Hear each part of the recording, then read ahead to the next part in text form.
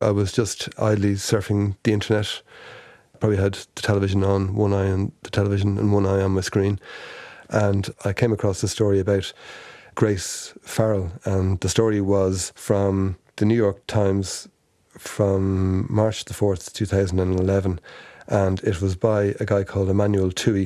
And it was entitled Grace, A Life of Broken Promises.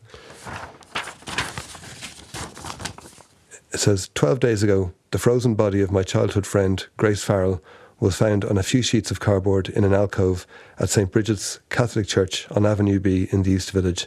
It was a tragic end to a sad and troubled life. So it was that opening paragraph really that's kind of struck me and stopped me in my tracks and said, this is an extraordinary story and I need to look into this.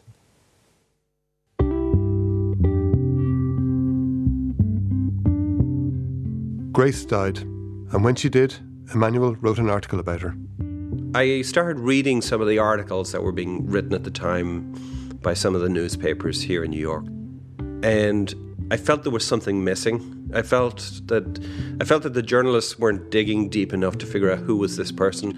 And I thought, well, no, that's not the Grace that I knew. The Grace that Emmanuel knew lived a life that had some parallels to his. Both their mothers were similar. They lived in the same place for a while, and they both had an ambition to go to America. So when Grace died, Emmanuel wanted to write an article about the Grace he knew. In it, he wrote, ironically, one interpretation of the word grace is favour or goodwill. Sadly, it would seem little was shown to her when it truly mattered.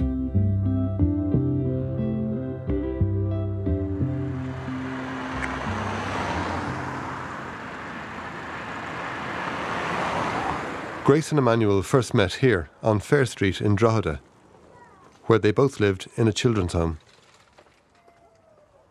In Drogheda, we were often referred to as the orphanage kids. And the irony was that St. Vincent's wasn't an orphanage. Most of the kids there had parents. They just didn't have parents who could look after them. Emmanuel's story starts 9 years before Grace's. He was born in 1966 and was placed in the children's home in Drogheda when he was just 1.5.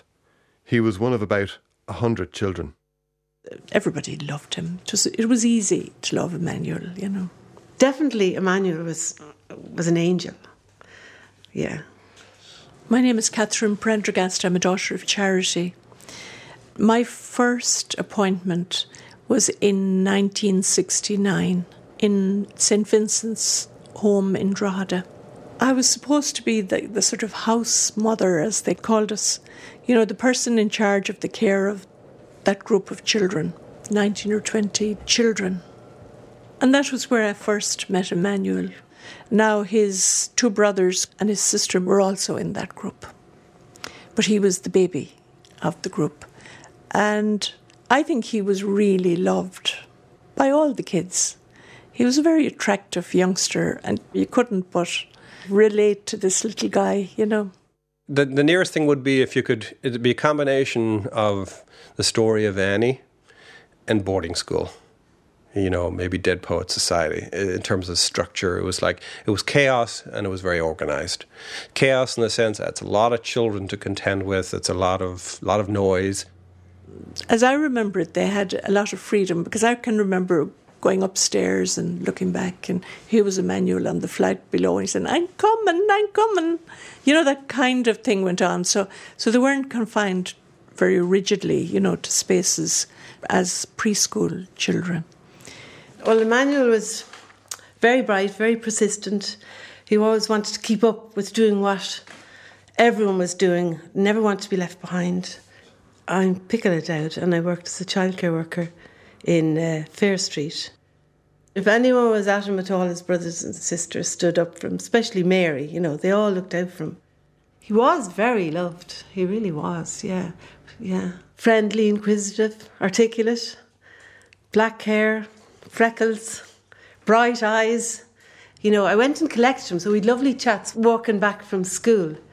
And like if I was doing craft or anything with them, he wanted to do it just as good as everyone else, and he was 4, and like the others were 8 and 9 and 10. You got up in the morning, like every other kid, you had your breakfast, you went to the local school, I went to the local primary school and then later the Christian Brothers. You had your chores, do your homework, you had your tea. You watched a few programs, Top of the Pops, Little House on the Prairie, whatever it was, and then you went to bed. I have a nephew the very same age as Emmanuel. He was a broader build than Emmanuel. And my sister had bought a beautiful grey kind of serge coat for him. And Aidan grew out of it very quickly, and she was horrified that he had grown out of his coat so fast. So she was talking about it one day that I was visiting, and I said, I know somebody who would fit that coat. So I brought it back. So Emmanuel was all dressed up and looking great in that little coat. If it was now, I suppose we'd have a photograph of it. But I can still see him walking down the street with one of the staff in his little coat. And it's just a nice memory, you know. There were lots of nice memories around Emmanuel's time in the home. He had come in young enough not to remember life beforehand. He was the baby, and he got lots of attention. When Grace came, years later, she was older, more troubled, and lacked the two things Emmanuel had: stability and continuity. In the home, he had one adult constantly in his life. Sister Stella. She became my rock for the next 20 years, and basically was the mother, the one that did everything a mother does, and played that role for me and for 21 other kids. Despite Stella's presence, summer was an anxious time for Emmanuel. One of the things that I copped onto earlier on was that, you know, a nun would be there for a few years and then she'd be gone. And those orders to move came out usually around summertime. And there'd be a nun looking after a group, and then, you know, the summer would come and she'd be given her orders to go to maybe another group home. And you always worried about that as you got older, because I was very attached to Stella, and as I bonded with her over the years, I began to realize as I got older, I saw other nuns coming and going that were in charge of other children's groups, and I saw the chain reaction that had. You know, they'd consolidate the groups, or a new nun would come in, and the impact it would have on my peers. And you wondered, okay, when is Sister Stella going to go? When are they going to tell her? So as the summer started, you wondered, okay, sometime in July something's going to happen. And then come August, she's going to go, and you're going to start the new school year with another nun whom you don't know, you've no history, no relationship with, and you're going to have to establish one. It never happened, but I always worried that it would. And I don't know which is worse, because it didn't happen. I didn't have to go through it. But the fear of it happening was the fear of losing somebody. Oh God, I just feel very sad that a youngster would have that kind of worry. For a youngster, that's a bit like a death or a separation. One of the things that you didn't have starting in life, for me, you know, was stability. You know, I lost my parents at an early age because they weren't able to take care of me. I'm put in this strange place. I don't know any different, but I don't know what's next.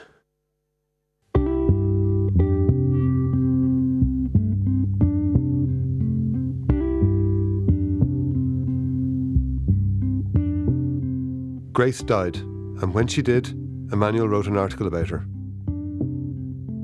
In the article, he told how, when he was a teenager, a new girl came into the children's home. Mary Grace Farrell came into my life when she was barely 7 years old, and I was 16. I grew up in St. Vincent's Children's Home, run by the Daughters of Charity in Drogheda, Ireland, and it was there that Grace spent 3 relatively happy years. She had sandy blonde hair, tall and thin for her age, but also she seemed petite in some ways. I don't want to say frail, slight would probably be better, but she had a very loud and deep laugh, and she could be very mischievous. Emmanuel's article goes on to explain that originally Grace had been put up for adoption. Alas, the adoption was never finalised, and Grace was returned to the foster care system. She was quickly placed in another home, but it lasted only a matter of months before she was turned over to the local authorities again. She was then sent to St. Vincent's to await an uncertain future. Grace never understood why the first placement failed, but she surely felt the awful rejection that came with the experience. She explained, "Do you know the way you can't put hot food into a cold fridge? Well, I was the hot food, and the foster family was the cold fridge. She was just 7 years old.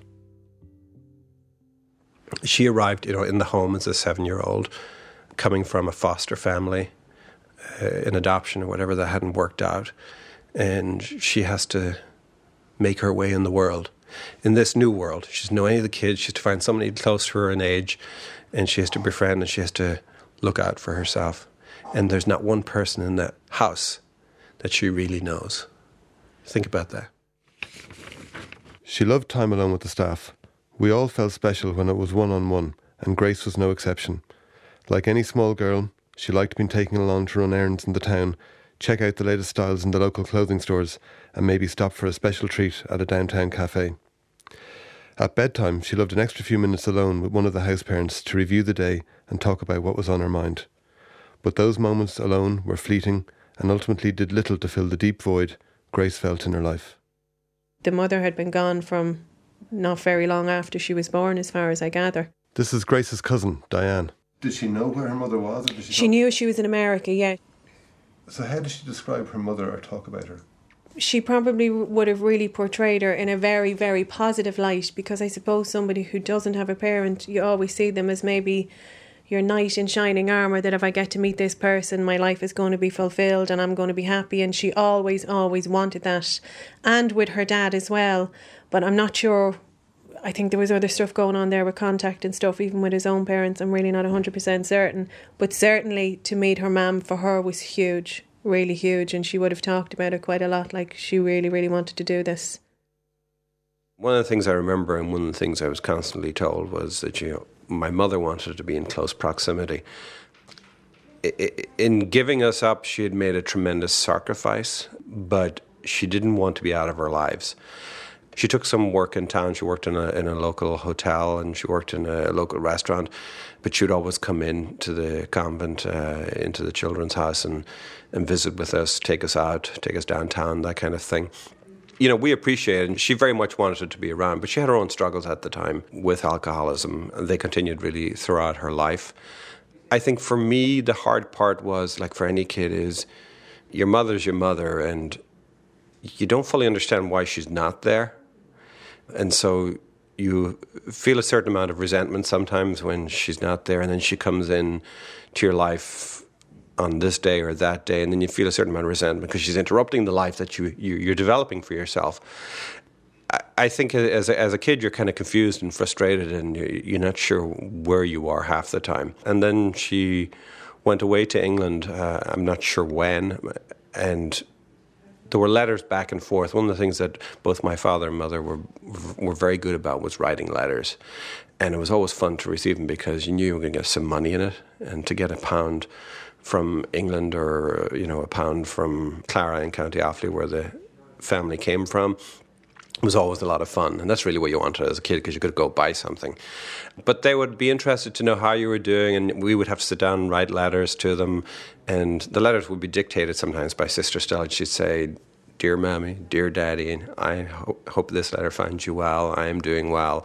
And it was all very rote, but it was an important exercise, because what it did was it helped create and cement some kind of a bond, albeit from a distance, so that you had some sense of recognition of who your parents were and who you were as a person. And even though you didn't have that closeness, I wasn't close to either of my parents, in all honesty, but I knew they were my parents, and it was important for me to have a sense of who they were. While they were in the children's home, Emmanuel and Grace went to local schools for their education. Grace's cousin Diane was in school with her. Did you ever go into the children's home when she was there? I did, actually, and it was lovely. I don't think she ever had any problems in it. I can't say for that, but she certainly never said she was extremely unhappy, or there was, anything untoward or anything in it. She hated the morning times because she hated getting out of bed. And I remember coming to school one morning, we were standing in the classroom, and I was like, "Grace, what is that?" And she's like, "What?" She used to get dressed in bed, so, she'd take the night dress down, put the shirt on, put the jumper on, and she came to school with the night dress still around her waist. Did she? Sitting with Diane is Shirley, who was also friends with Grace when they first met in school. She was like a little feeble thing, wasn't she? I can still see her fingers, the way she used to go with her hands. Right, and she had real long nails. Long nails. She'd be hugging you and just, Yeah, she was a lovable little creature. She really was. She could have this very terrible, serious frown and then this great guffaw that would come out of her. She'd villainy in her as well, hadn't she? Like, she could be up to something and you wouldn't know. She'd have this calm face or a little smirk on her face, like, but she had a load of different sides to her, really. Like everybody, I suppose. During Emmanuel and Grace's time in the children's home, the policy changed. The authorities came to realise that children did better when part of smaller family-sized groups or foster families. Emmanuel was introduced to a local family called the Pentonys, a family, in time, he came to regard as his own. The eldest daughter of this family worked in the home, and they took a shine to me, and she brought me home to her family of just a few miles outside Drogheda, and I started going out there for day visits, and day visits turned into overnight visits, turned into going for a weekend, going for holidays and that kind of thing. And the relationship blossomed to the point that that's where I go when I go home today. I'm 48 now, and I've known them all my life. So they became this, even though I lost my parents, if you like, at the beginning because they couldn't take care of me, I ended up with two families. While she was in the children's home, Grace didn't know it, but she had adult relations quite close by. She actually used to walk past her grandparents' house, not knowing, and they didn't know either, that she was their granddaughter. She used to go to the school in Balmackenny, up in the road. Oh. Yeah, remember her telling me that. Although Grace didn't have a proper family life, she appeared to be a very, very popular kid. She was a fun person, she was easy to get to know, Grace. That's why she had a lot of friends. Yeah. Everybody kind of seen something in themselves through her that they liked, or... And she wasn't into bitching and stuff like that, actually. Wasn't she not? No. Yeah, she just seemed to get on with everybody, yeah. She was laid back, Grace. She was, yeah. A bigger part for would have been, laid back, doesn't want any hassle. She was a cute kid, she was a fun kid. The end of primary school is an important time in a child's life, and this is particularly true for Grace and Emmanuel. In Grace's case, her grandparents discovered she was in the children's home and took her to live with them. She had a very good life with her grandparents. Like, she'd the best of everything, the best of clothes, holidays. Yeah. I know her grandmother would have sent her elocution lessons and things like that. So she, she very was well brought up. They looked after her very, very well. For Emmanuel, the end of primary school brought some uncertainty. He was academic, but bad at doing exams. So when the nuns got the results from his entrance exams into secondary school, he didn't do well and was destined for technical school to learn a trade. If you know me, you know I can't put a nail in a piece of wood without hurting my fingers. So that was like a disaster for me. And the nuns were smart enough to realize, this is a problem. This is not a good idea. And they'd also begun to think, I was getting into my teenage years, and they felt if I was going to have a chance, I actually needed to get out of Drogheda. If I was going to have a chance in life and just escape, not who I was, but where I was coming from, that I needed to be somewhere else. And the order looked around, and they broached the topic with me about boarding school. And of course, the first thing I heard about boarding school, I said, no, I don't want to leave home. The homesickness factor would start to kick in. You're leaving what's familiar and what you know. And I didn't want to do it, but we proceeded with the search. Finally, they settled on St. Patrick's in Armagh. And I just went 3-4 months later, September 1979. 9 years later, Grace started her secondary education. She remained in Drogheda, and she remained friends with Shirley and Diane. I think we were 12 in this one here, and my lovely headscarf. And just describe this one here for me. So this would have been at her Auntie Karen's wedding. So that was me and Grace in our best get-up of the early 1990s. Absolutely beautiful. Grace is wearing velvet top and black trousers and our Doc Martens, because you couldn't leave your home without your Doc Martens. Summertime, maybe 93 or so, 92. At the time, what was around this time? Guns N' Roses, Nirvana. Yeah, Nirvana, Guns N' Roses. Huge grunge scene. The Red Hot Chili Peppers, Pearl Jam.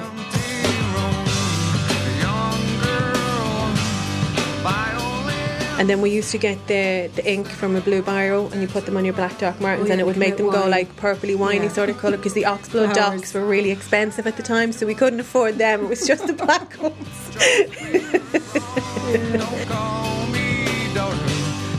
The shopping centre is still there actually, and every Saturday this is when you put your best clothes on and everybody went down and you posed.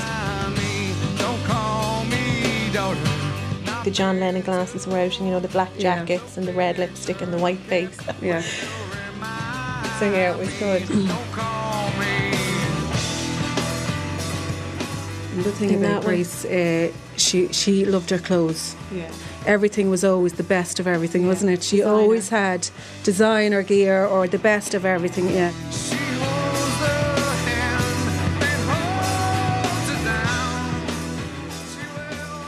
Like a lot of teenagers, Emmanuel and Grace started experimenting with alcohol.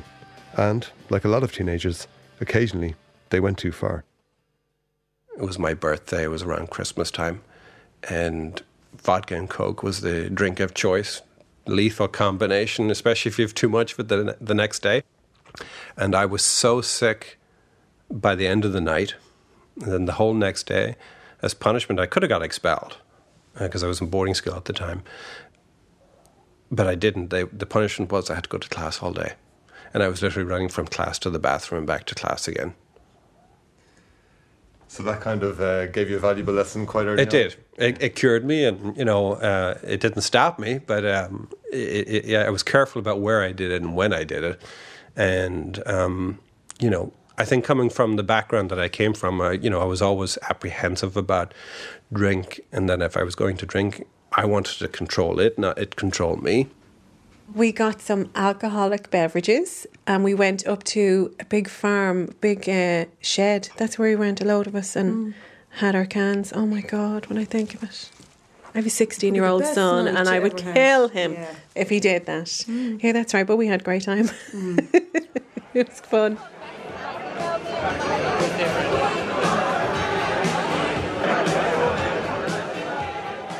But for Grace, it went beyond fun.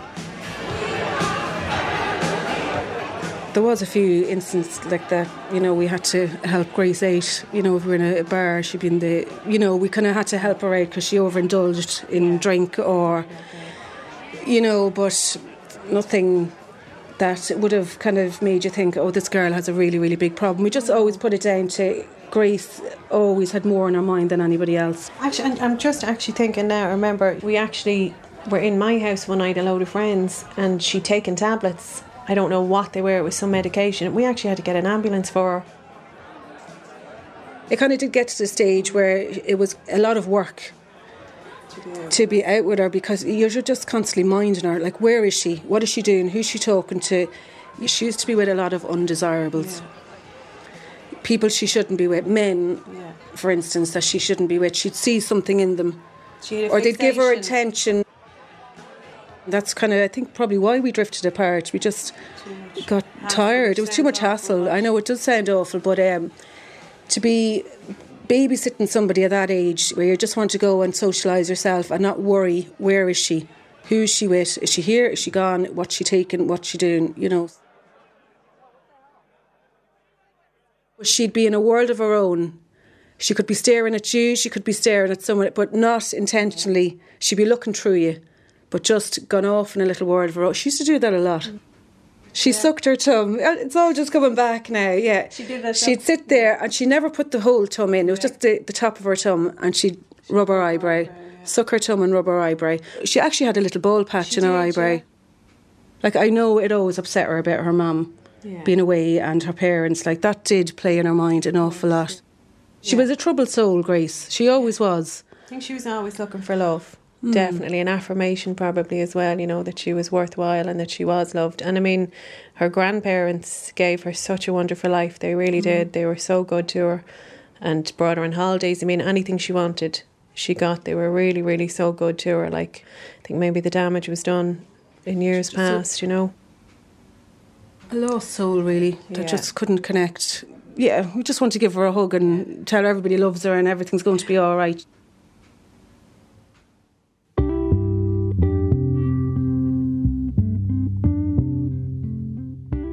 But it wasn't all right. Grace died, and when she did, Emmanuel wrote an article. Grace was a beautiful and engaging child with a bright, sunny disposition. She was warm and affectionate and full of fun. She smiled often and loved to laugh deeply. In many respects, she was a normal child, though her early years were anything but. Grace was a very intuitive child and at times shockingly honest. She often reflected on how alone she felt in the world with no one of her own that she was connected to. Emmanuel finished boarding school in Armagh and went to college in Belfast, all the time coming back to the children's home in Drogheda at weekends. Then came his graduation. The day went well, Kenneth Branagh made a speech, and there was a garden party afterwards. I remember standing on the lawn. We were having this strawberry and champagne garden party, very English for Belfast, and just seeing all your friends for the last time and realising it's over. And nothing had prepared me for it. I'd had boarding school, I'd had the children's home, and I had college. I had structure. I belonged somewhere. I had a role to play. I was the little boy in the children's home. I knew my place in the pecking order. I went to boarding school. I knew my place in the class, in my peer group. I went to college. I knew what was expected of me. I had to get my degree. As soon as it was over, I was no longer getting, a grant to go to college. I had to give up my apartment in Belfast because I didn't have any money because everything I had, I didn't have a job. And suddenly I realised I have to get a job. And I have to get an apartment or a flat to stay in. And it's like, how do I do that? And nothing prepared me for that. Absolutely nothing. And it was stunning. And the letdown was devastating. Because I said, well, I've lived in Belfast for 4 years. I lived in Armagh for 7 years before that. Drogheda was behind me in the rearview mirror. The children's home was gone. They had been closed and the kids had moved to houses. So there was nothing familiar for me in Drogheda. And I had to move to Dublin, and I did not like Dublin. I took a job in Dunnes Stores to collect hangers in big bins and bring them downstairs and sort them. And I got an apartment on the north side, just up from Parnell Square. And I was in a bedsit there, and it was the loneliest place in the world. It was just me and the four walls. When Grace left school, there was talk of her studying art, but nothing came of it. Then she went to England. After about a year, she came back, and it was obvious that she wasn't coping well. Yeah, I was up in Balbriggan. I remember she actually came to Balbriggan, and funny, it was actually the middle of the day, and she was drinking cans even in the middle of the day. And I remember my husband's brother at the time, he would have been only a kid, and he was like looking at her in the sitting room going, why is she drinking cans in the middle of the day? Like, do you know what I mean? Then Grace announced she was going to America to meet her mother. It was 1996, and she was 21. It was always there. It was always talked about. It was her mother in America. Yeah. And I knew, I think we all knew that she was going to go and try and find her mum and get closure maybe, just to meet her and say, what happened? Why, to find out who are you? Is there any of me in you? Just try and see herself. A couple of years before, Emmanuel had the same idea, to go to America. Even though he was pursuing a career he really liked as a radio journalist, he was finding life in Dublin tough and lonely. He wanted to emigrate. My sister had come and my brothers had come before me.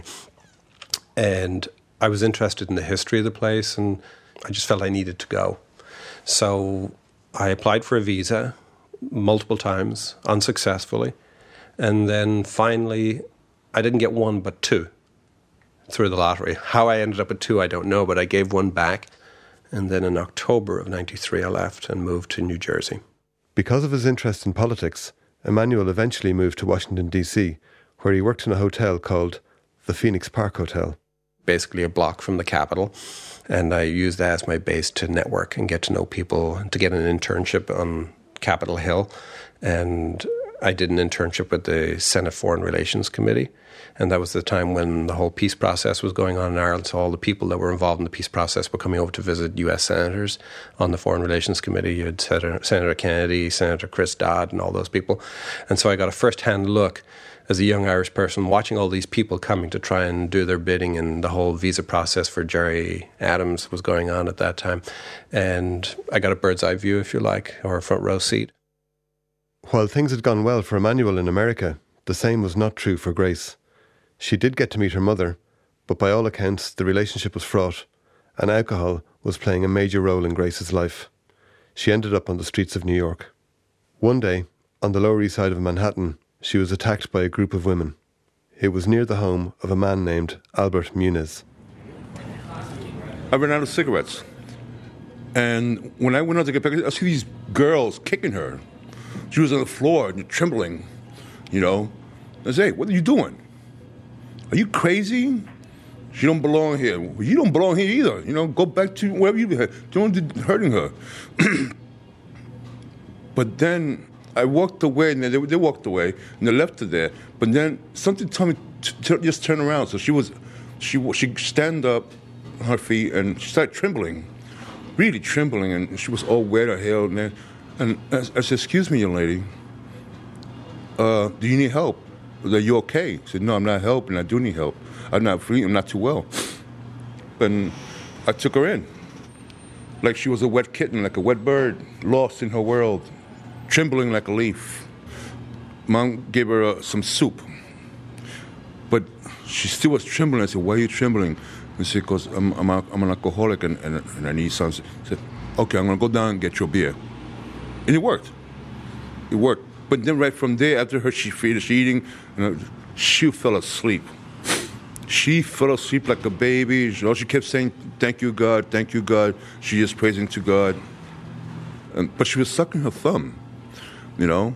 So that's where I realized that she was lacking some sense of nourishment in her childhood, you know, when she was an infant or so. What age was she at that point? She just turned 21. From that first chance meeting, Albert and Grace moved in together. She was a great cook. I heard a lot from her friends that she was quite artistic. She's very artistic. She drew an angel and then birds and all that on the wall, which I was totally impressed. Right now I'm an editor of a website, cspan.org. In Washington, Emmanuel got himself a job in the area he loved, journalism. Network. It has 3 TV stations. He also got married and has 2 children. There's Jack. He's waking up. So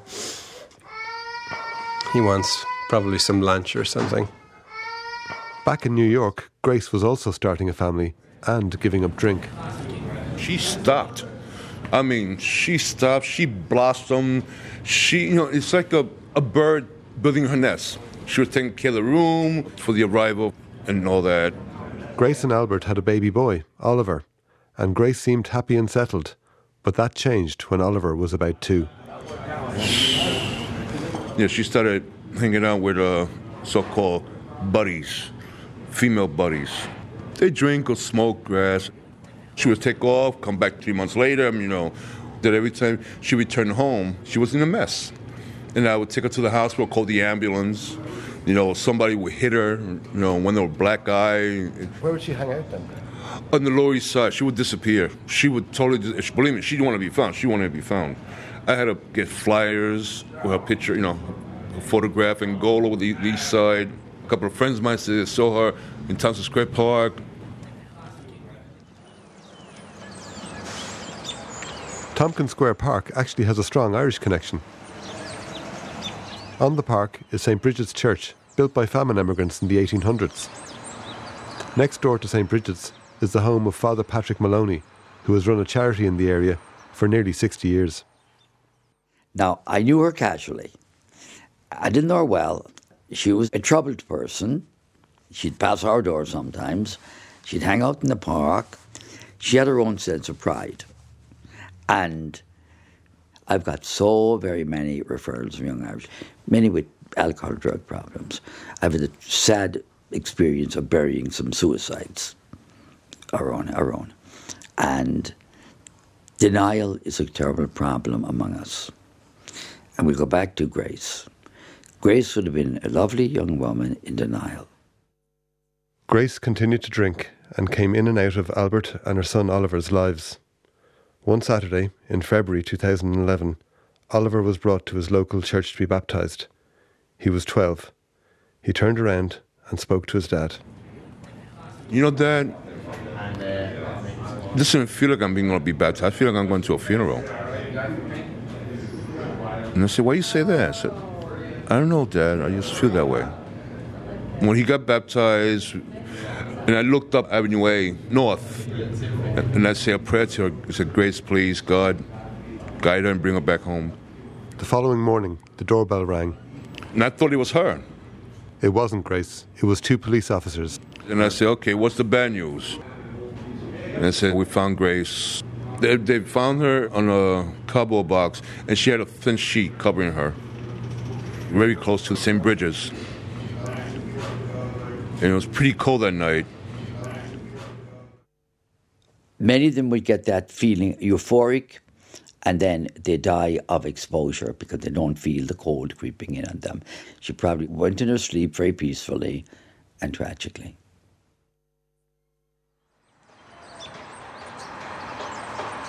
I mean, it's a very idyllic place here, just looking at the park. It's very beautiful, very serene. Even in winter, you can hear the birds. Emmanuel has come from Washington to the place in New York where Grace died. It's just a little corner and not really able to shield yourself from the elements. So if there was any kind of a wind whipping around that night, and I remember the photographs, there were a few sheets of cardboard just scattered there, and that was her resting place. Both of you started out in the children's home in Drogheda. Both came to the States in the 1990s. Well, you know, like I've said before, there but for the grace of God.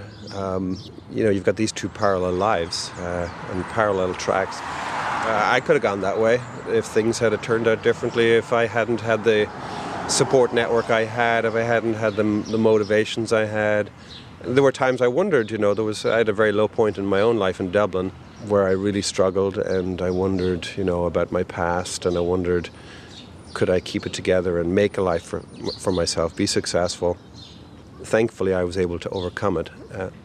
She was able to overcome it at times, but in the end, she succumbed to it, and that's the sad part. For her to die young probably wasn't... Totally unexpected. Yeah. How she died was the bigger shock. Because as I said, she was always troubled. She was always troubled. Even from a family point of view, I mean, a headline with "woman freezes to death," it just stabs at the heart of anybody who loved and knew her.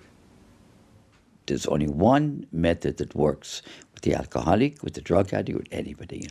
It's summed up in one word: love. First, you must teach that person to love dearly themselves.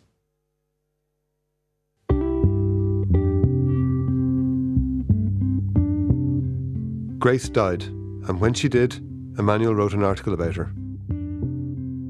New Yorkers who noticed her passing, if it registered at all, saw Grace as another sad statistic. The first homeless person to die on the streets of New York this year, an immigrant from Ireland who lost her way, a fledgling artist with untapped potential. But those of us who knew her will remember her as a sweet child with a generous heart.